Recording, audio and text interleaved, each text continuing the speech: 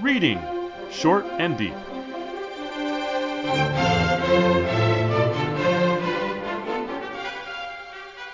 Hi, I'm Jesse. And I'm Eric. And today we're reading Short and Deep, The Thing in the Forest by Bernard Capes, probably first published in 1915. It's kind of a fairy tale. It's only about 6.5 minutes long, so I'm going to read it for us. Good. I'm going to lie down in bed and maybe with any luck at all, Grandma, you'll put me to sleep. Foreshadowing. All right. Into the snow-locked forests of Upper Hungary steal wolves in winter, but there is a footfall worse than theirs to knock upon the heart of the lonely traveler. One December evening, Elspeth, the young newly wedded wife of the woodman Stefan, came hurrying over the lower slopes of the White Mountains from the town where she had been all day marketing. She carried a basket with provisions on her arm. Her plump cheeks were like a couple of cold apples. Her breath spoke short, but more from nervousness than exhaustion. It was nearing dusk, and she was glad to see the little lonely church in the hollow below, the hub, as it were, of the many radiating paths through the trees, one of which was the road to her own warm cottage yet half a mile away. She paused a moment at the foot of the slope, undecided about entering the little chill, silent building and making her plea for protection to the great battered stone image of Our Lady of Succor, which stood within by the confessional box. But the stillness and the growing darkness decided her, and she went on. A spark of fire glowing through the presbytery window seemed to repel rather than attract her, and she was glad when the convolutions of the path hid it from her sight. Being new to the district, she had seen very little of Father Rule as yet, and somehow the penetrating knowledge and the burning eyes of the pastor made her feel uncomfortable. The soft drift, the lane of tall, motionless pines stretched out on in a quiet like death. Somewhere the sun, like a dead fire, had fallen into opalescent embers, faintly luminous. They were enough only to touch the shadows with a ghastlier pallor. It was so still that the light crunch in the snow of the girl's own footfalls trod on her heart like a desecration. Suddenly, there was something near her that had not been before. It had come like a shadow, without more sound or warning. It was here, there, behind her. She turned in mortal panic and saw a wolf.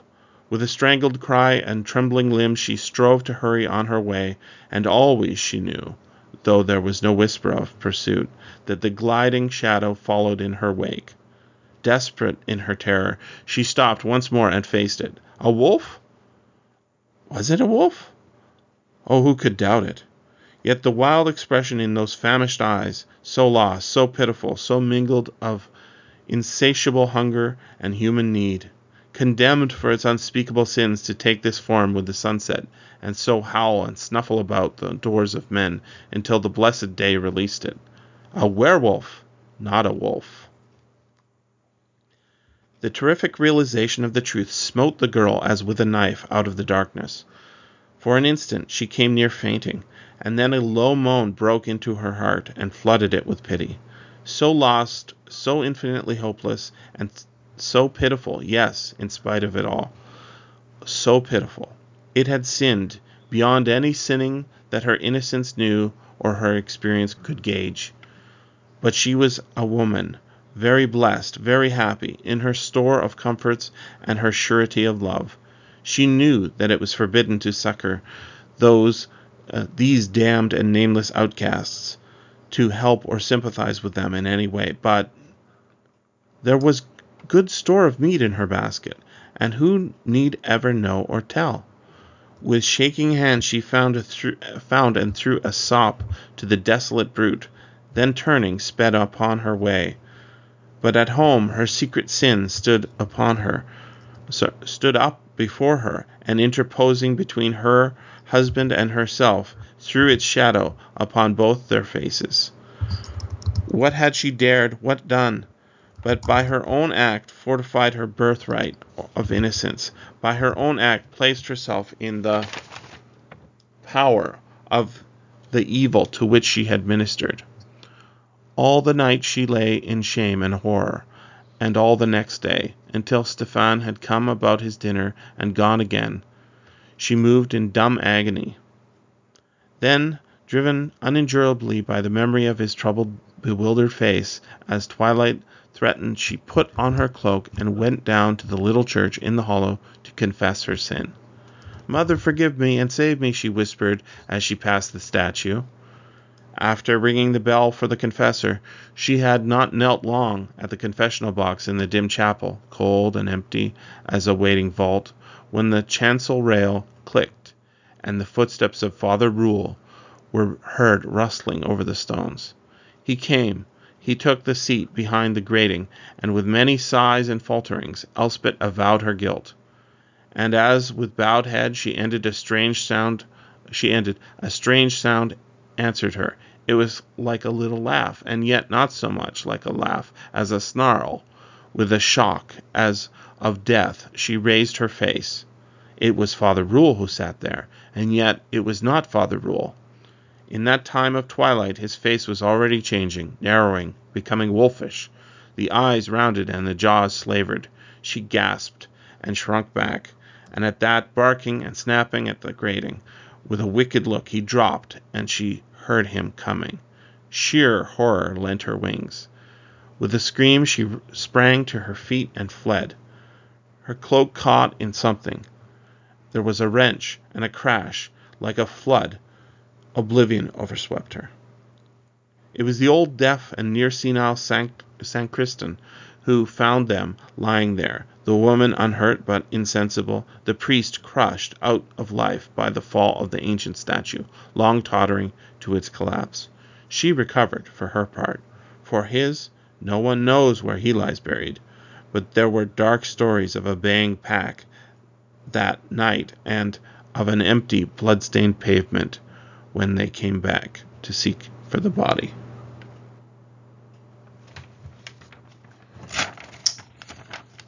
Well, what do you think?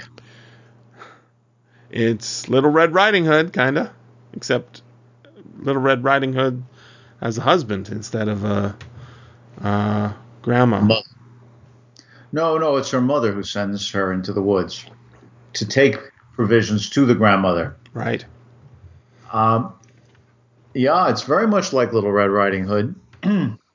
I think one of the reasons that I enjoy this story is that I'm running a constant contrast and comparison with Little Red Riding Hood. Mm-hmm. In Little Red Riding Hood, the wolf says, "Where are you posting in such speed to Red as she's off to bring provisions to her grandmother? And please look at how beautiful the flowers are." And then she goes out and she gathers the flowers. In the Grimm Brothers version, it says that she gathers them until her arms could hold no more. So she is seduced into seeking pleasure, aesthetic pleasure. Flowers are pretty, but they are also the sex organs of plants, until it is physically impossible for her to have more. By contrast, here we have someone who is coming back with provisions because she's traded for them at the market. She's got meat. And instead of bringing the cakes and wine to Grandma, we have Elspeth, who is going to take pity on the wolf himself and give him meat. She remains chaste, is in the sense that she doesn't have illicit sexual relations. So there's the chastity of the virgin who has just reached menarche, the Red Riding Hood, and there's the chastity of the incredibly happy new bride. And we know that she's still chaste because the story refers to her as innocent, which can't mean that she hasn't had sex, because she's already happy in her married life. But she's innocent in that all of her sexual relations are licit, not illicit. So there are two varieties of chastity that we can compare and contrast between Little Red Riding Hood and The Thing in the Forest. So in one, we see Red going toward giving away the provisions. In the other, we see Elspeth coming back from gaining provisions. Elspeth voluntarily gives the meat to the wolf, as Red has voluntarily gathered up the flowers. One crucial difference, I think, between the girl and the wife is that the girl is pleasing herself, whereas the wife is actually responsive to the need of someone else. That is, she sees in the wolf, the werewolf, that he has an insatiable hunger. He is not happy to be a monster, she understands, even though he has no choice but to be monstrous. And so she tries to satisfy him. Interestingly, when she is coming back from having seen him, from the market, she sees Father Rule's church. She has not yet met Father Rule. She sees the church, and there is some spark in it that distresses her. It's almost like the virgin who tames the unicorn, that she has a preternatural ability to see what is good and what is evil. And she shies away from the evil to go back to the good, which is the home with her husband, Stephen, which, by the way, is a word that means crown. Elspeth is a name. It's Elizabeth. Comes from the Hebrew, Elisheva. And it's either God is my oath or God is abundance, both of which seem to be applicable to Elspeth. So she goes away from the church, right? And the statue, the much battered statue, Our Lady of Succor. And you have to wonder, how has this statue been battered? What has been the problem? It may be, that society does not pay enough attention to the Virgin Mary, but it also may be that Father Rule has been battering it, pawing it. Rule, by the way, comes from Norse roots, Radolf, and the Ulfer ending means wolf. So somebody who would say, oh, well, this is a Central European name, and he is named Father Wolf, if one knows what's going on behind there. Stephen is crown. And so Elspeth wants to avoid Father Wolf and therefore does not get to pray to Our Lady of Succor, but then goes back to Stephen. However, there is the shadow of a sin between them. Yeah, this is very mysterious to me, and I want your. I think she's feeling that. I think another story that this reminds me of quite strongly is Hawthorne's Young Goodman Brown, where the new husband, who has had such ecstasy in the moral purity, beauty, delight of his new wife, has either a dream or an out-of-body experience or sleepwalking. He winds up off in the woods outside the small New England town that they live in, and there he sees all of the elders of the town having a satanic celebration, at which Satan himself comes, and his wife is out there. She is to be the new bride of Satan and a sacrifice to him. He goes crazy and goes running back through the woods to get home, crying, "Faith, Faith, where is my faith?" He's hoping that that's his wife's name. He will find her really at home, not out in the woods. But as he's running along, down from the sky flutters the pink ribbon that he has known is in her hair. Now, what Hawthorne then does is have our young Goodman, meaning young husband, look around his town. And he's never able to ask people, was that real? Did that really happen? Are all you people really enthralled to the devil? And he doesn't have the courage to say this to his wife because he's afraid what the answer may be. So in the daylight, he wants to hold on to his faith, but he is fearful that at night, everyone has these dark urges which frighten him terribly, and so he's silent about it. This is a great story from the I believe, early 1840s. It seems to me that what's going on here in The Thing in the Forest, when it says that the sin fell between them, it is her consciousness of what she has done by giving meat to the wolf. That just as Red gathers the flowers to serve her own interests, she, because she cannot resist manifesting her compassion, she offers succor, and that's the word that's used. She offers succor to the werewolf. Then she goes to the church, having felt this problematic sin between herself and her crown, her husband, Stephen, and she prays to Our Lady of Succor, and then goes to make confession, where, in fact, she's met by Father Rule. And when the viewpoint switches from being third person, but limited through her viewpoint, to third person omniscient, and the old deaf and near senile sacristan found them. Well, he didn't know he's deaf, but that's important, because otherwise he would have heard what's going on. What he finds is the priest that was crushed by the ancient statue. So in effect, Little Red Riding Hood is released because the hunter somehow gets the idea that she might be alive in the wolf's stomach. But she does get eaten first. Here we have a different kind of chastity. The chastity is much more carnal, and indeed she gives meat to the wolf. And she's right, like the virgin who can tame the unicorn. We see that Elspeth, she is right in keeping away from this church. She is innocent and disturbed by the stain on her innocence that she recognizes as a sin, a shadow of a sin. Not a sin, but a shadow of a sin that falls between her and her husband. So when she goes and prays to Our Lady of Succor, she's praying to another, Lady of Succor. And that lady, Mary, is also a mother, although virgin. And so she combines both aspects that we see in Elspeth, who is innocent, although married.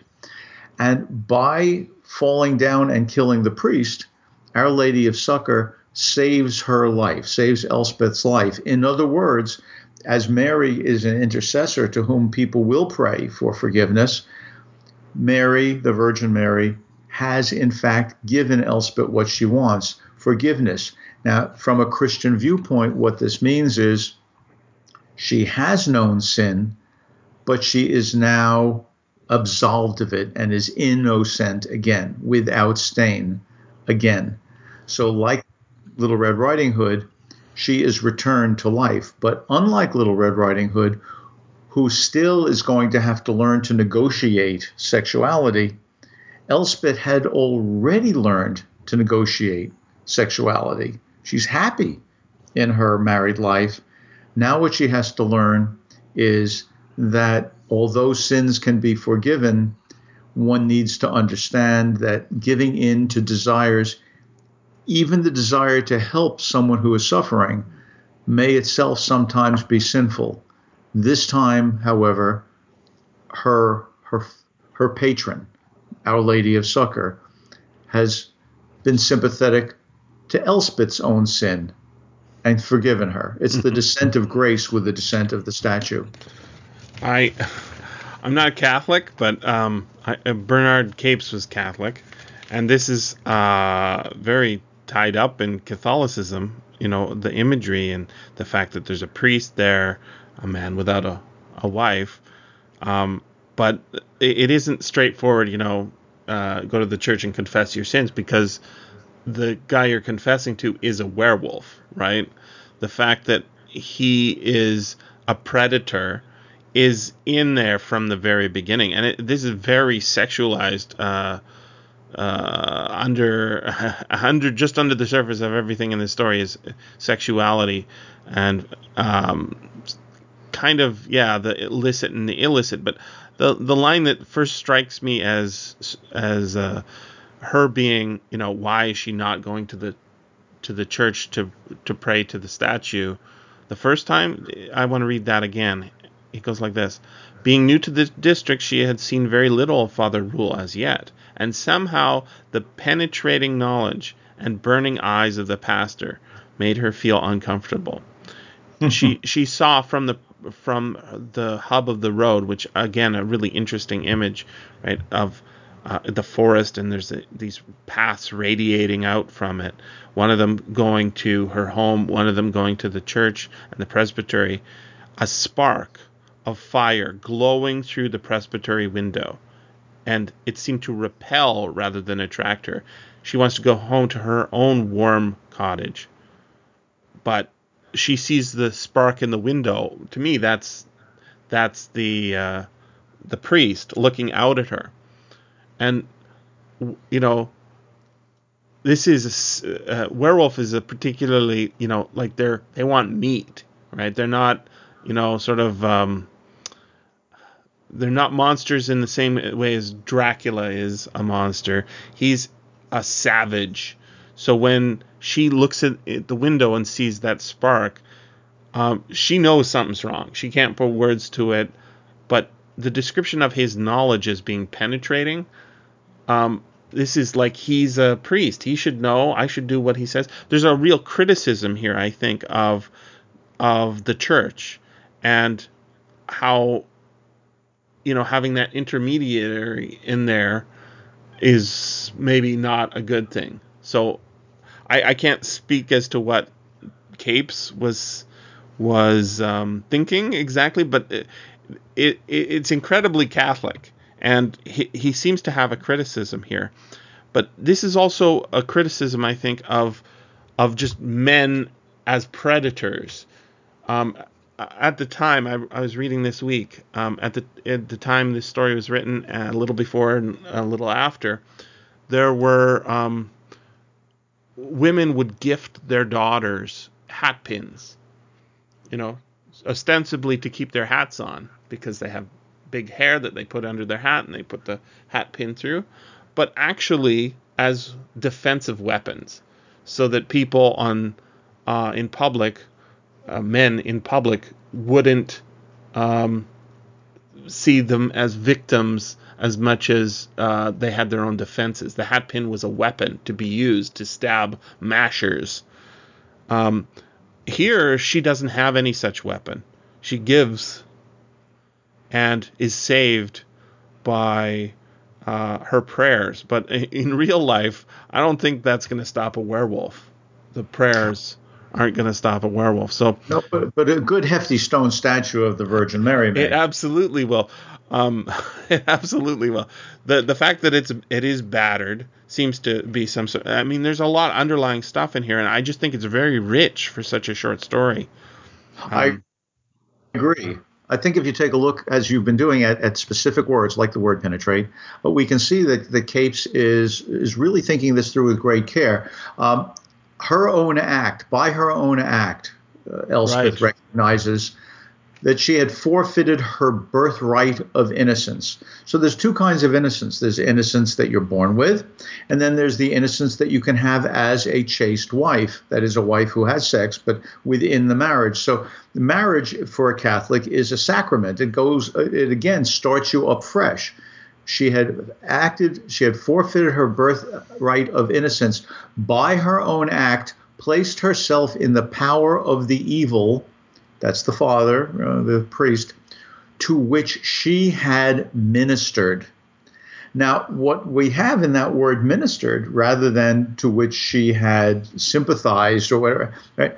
That word ministered tells us that the official church may have an official priest, right? But the real church and the real ministration come from people whose hearts are innocent and come from people whose hearts are sympathetic.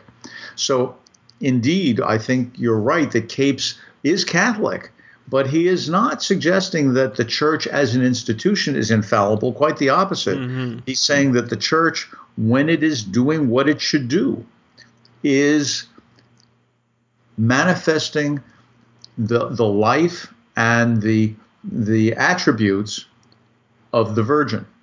It is motherly, it is both sexual and still innocent, it is protective, it is forgiving. And I would point out that the story is placed in what's called Upper Hungary. Mm-hmm. If you take a look at the map, Upper Hungary, the northern part of Hungary, Upper Hungary actually, at its eastern border,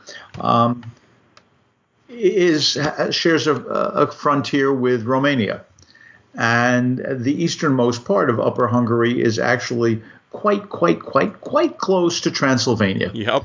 Right? And then Dracula is published to great acclaim. It's an enormous bestseller. It becomes put on the stage and so on. In 1897, this is a 1915 story by an English writer. Who didn't start really writing until he was in his 40s, I guess. So it can't be that this guy doesn't know about Dracula and the mythology that Stoker creates about wolves and shape-shifting and Transylvania and moonlight. And this is an area of the country, of the world, in which, or I should say, this is an area of Christendom in which people actually worship icons. That is, the word icon meaning exact true, right? It doesn't just look like something. An icon is something in which the God actually inheres. Just as a devout Catholic believes in transubstantiation, that the wine and the wafer truly are the body and the blood and the body of Jesus. A committed Orthodox Christian in these realms believe that if you worship the picture or the statue of, say, Jesus or Mary, you will in fact be worshiping really Mary and really Jesus. So this is not just a convenient statue that fell over. In this part of the world, the Transylvania part of the world, this Dracula part of the world, this place where werewolves are real in the mind of the English, this is a place where that is Mary, who sacrifices herself by falling off her pedestal to help some earthly individual who has been herself a minister to a poor sinner in need. The title and the first line, I think, are worth going over one more time. The thing in the forest, that is to be determined, right? What is the thing? Is it when she says what it is, it's a wolf? No, not a wolf. It's here, there, everywhere. It's behind her, right? Well, she just passed the presbytery. She didn't go to the presbytery. In fact, she hurried on her way, and out from it came the priest. The thing, not the man, not the father, right? The thing. And then the first line is again sort of offset from the rest of the story. Into the snow-locked forest of Upper Hungary steal wolves in winter. Well, that's bad. But there is a footfall worse than theirs to knock upon the heart of the lonely traveler. This is not, it's terrible to get eaten by wolves, sure. But it's perhaps worse to be defiled by your priest. Yeah. Making explicit what's in this story. It's terrific that he turns it into a fairy tale because it can get past all your defenses, right? She is literally, it doesn't say she has a red cloak. She has a cloak, but her cheeks are a couple of cold apples, right? In my drawing of it, I've turned her into Little Red Riding Hood, and the priest is not a priest. He's a wolf, but a wolf without a tail, right? Just a snarling beast on the all fours. It's very good at getting past defenses. So I think this is a powerful story in just 3 pages. It is. Let me add one more small thing that may be relevant for a Catholic audience that would not be as well known by most Protestants, and certainly by those who hadn't studied Christianity at all. And that is that her husband, Stephen, who is the crown of her life, which is what the word means, her husband, Stephen, has been happy, but the shadow of a sin falls upon them. Mm-hmm. Now, this sin is motivated, it turns out, is motivated by sympathy, by a desire to minister to the sinful. Well, it turns out that Saint Stephen is the first martyr. That is, in Roman Catholic tradition, Saint Stephen is called the proto-martyr. He is the first martyr. He's the one we see pictured with all of the, well, it doesn't matter. So he is the first martyr. And this story, in a way, suggests that martyrdom arises by a love for not the church as an institution, but the sympathy that the church shows in ministering to others. And indeed, if that draws his wife away from him, that's where his suffering comes from. Not from the evil, but from, in fact, an excess of goodness. It makes the church and church history something which is never violent except in the service of the kind. It is, and I mean this word advisedly, a graceful story. But there's always more to say.